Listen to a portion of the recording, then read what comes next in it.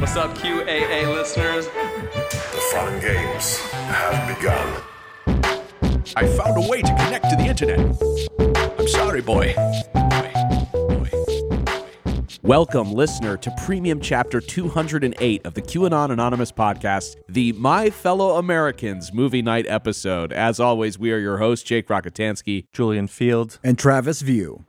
Dearest listeners, as many of you know, QAnon supporters have an ever-growing library of films that tie into their conspiratorial belief system. Hunt for Red October, The Godfather Part 3, and The Matrix, of course. But with none of QAnon's prophecies coming true, and instead it is Donald Trump who found himself under sealed indictment last week, I had to wonder, could there have been a film that predicted this instead? I searched for every movie that involved a president going to jail. You know, conspiracy, perp walks, cuffs. I wanted it all. And at first glance, it was slim pickings. Based on my Google search, most of the results were just articles about Trump getting arrested. Google was suppressing all the blue-pilled movies. But then, I stumbled upon something that caught my eye, a forgotten piece of artwork from a better time, a time when I didn't care about politics in the slightest and would have never, ever seen this film. That's right, folks. I am talking about the 1996 Peter Siegel film, My Fellow Americans, starring Jack Lemmon and James Garner, about two former presidents who team up to take down a corrupt one.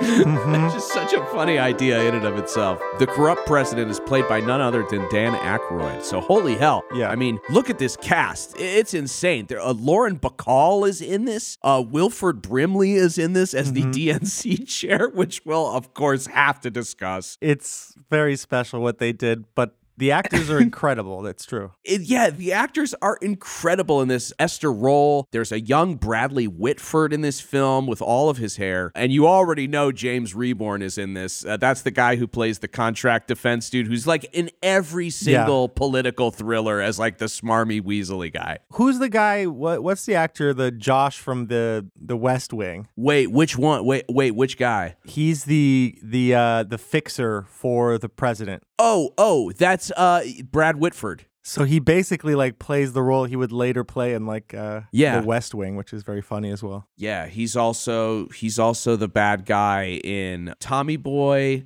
Yes, I believe. I think it's the same guy. Yeah, and this is the same director. This is his movie before this was Tommy Boy. Okay, but we're going to get into all that. As you may have guessed, Walter Matthau was slated to star opposite Jack Lemmon, but he dropped out and was recast with Garner, and it was the first time that James Garner and Jack Lemmon worked together. Obviously, Walter Matthau, Jack Lemmon from the Grumpy Old Men series or The Odd Couple, I mean, as you know them. I don't, but that's fine. Yeah. Travis, you've seen Grumpy Old Men or Grumpier Old Men, and they're more famous for something earlier than that I don't know because I grew up in the Grumpier Old Men era. Yeah, a classic comedy duo. Yeah, classic comedy. It's bickering and shtick. You know, we love this stuff. Yeah. So the whole movie, I was trying, I don't know if you guys were too, but I was trying to decide that given the time period in which the film was released, 1996, which character was supposed to be which president. I mean, they mentioned Jimmy Carter in the film. No. It's an obvious one. It's in the middle of the Clinton presidency. The Democrat is obviously Bill Clinton, and the older man is George Bush Sr. Okay, so, all right. Yeah. I mean, that's kind of what I thought as well, but also just, you know, the script could have been written, you know, in 1993 before Clinton was, I mean, you never know how long these things languish in development, so I didn't want to outright say that it's definitely Clinton. I think it is. I think it really is, and it's also before, interestingly, it's right before the Lewinsky scandal, so they had pegged Bill Clinton as a huge womanizer. That was already like an absolutely defined thing. There's a couple interesting prophecies in this movie, believe it or not. Yeah. What I really liked is that they made the Clinton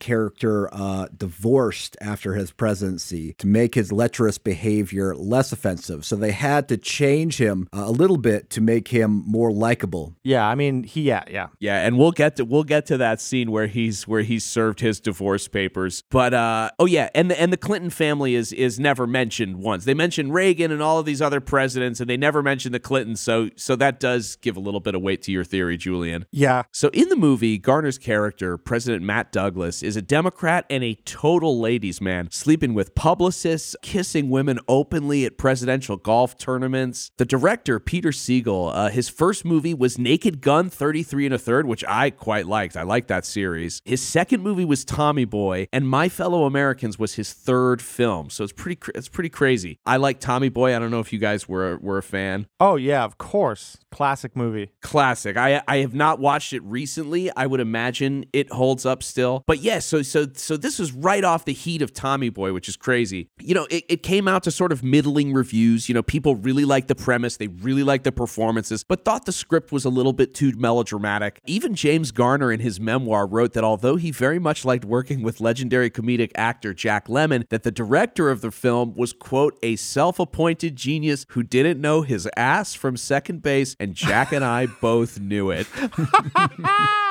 Oh, yes.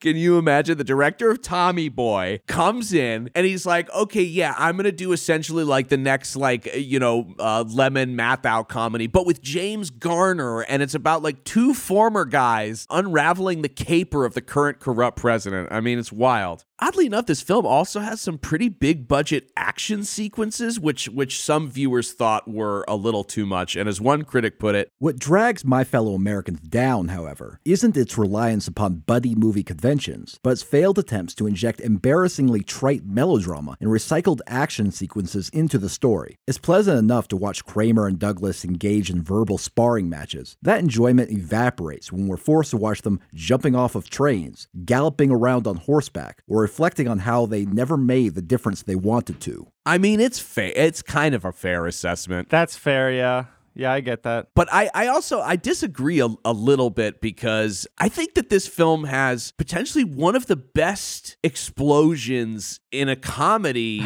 that I've ever seen. Yeah, okay, fair enough. You mean the helicopter? Yeah, it came out of nowhere, and I'm not going to lie, when I was watching it, my jaw was like on the floor. Like, they have like the propellers like whooshing past camera, and the explosion goes on. I mean, I clipped it, obviously. I don't usually clip sound effects, but this was worth sharing with you, our dearest listeners. So the film begins with Jack Lemmon's character, Russell Kramer, a Republican winning his presidential election. And then, 4 years later, he's forced to concede in the next election to his hated rival, Matt Douglas, the smooth-talking Democrat candidate. 4 years after that, Douglas loses to Kramer's vice president, William Haney, played by Dan Aykroyd, and a very subdued performance from Aykroyd in this film, which I found very interesting. I kind of saw him as like the Nixon character. Yeah, I liked him. He was very unlikable, and he played it very well, like a guy who's barely paying attention, except when it, something can profit him.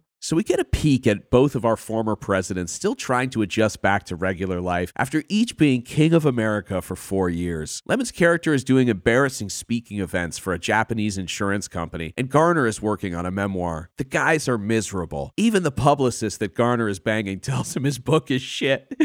He doesn't care. He's bored out of his mind. And the inciting incident takes place when the two former guys, which I'm going to be calling them quite a bit throughout the episode, I hope you don't mind, are invited to speak at a general's funeral. Not General Flynn, unfortunately. While they're up at the podium, current President Dan Aykroyd is approached by his chief of staff inside the White House. The Dems have caught wind of an old scandal that threatens his presidency. They need encouragement. Buy a new speech, Russell.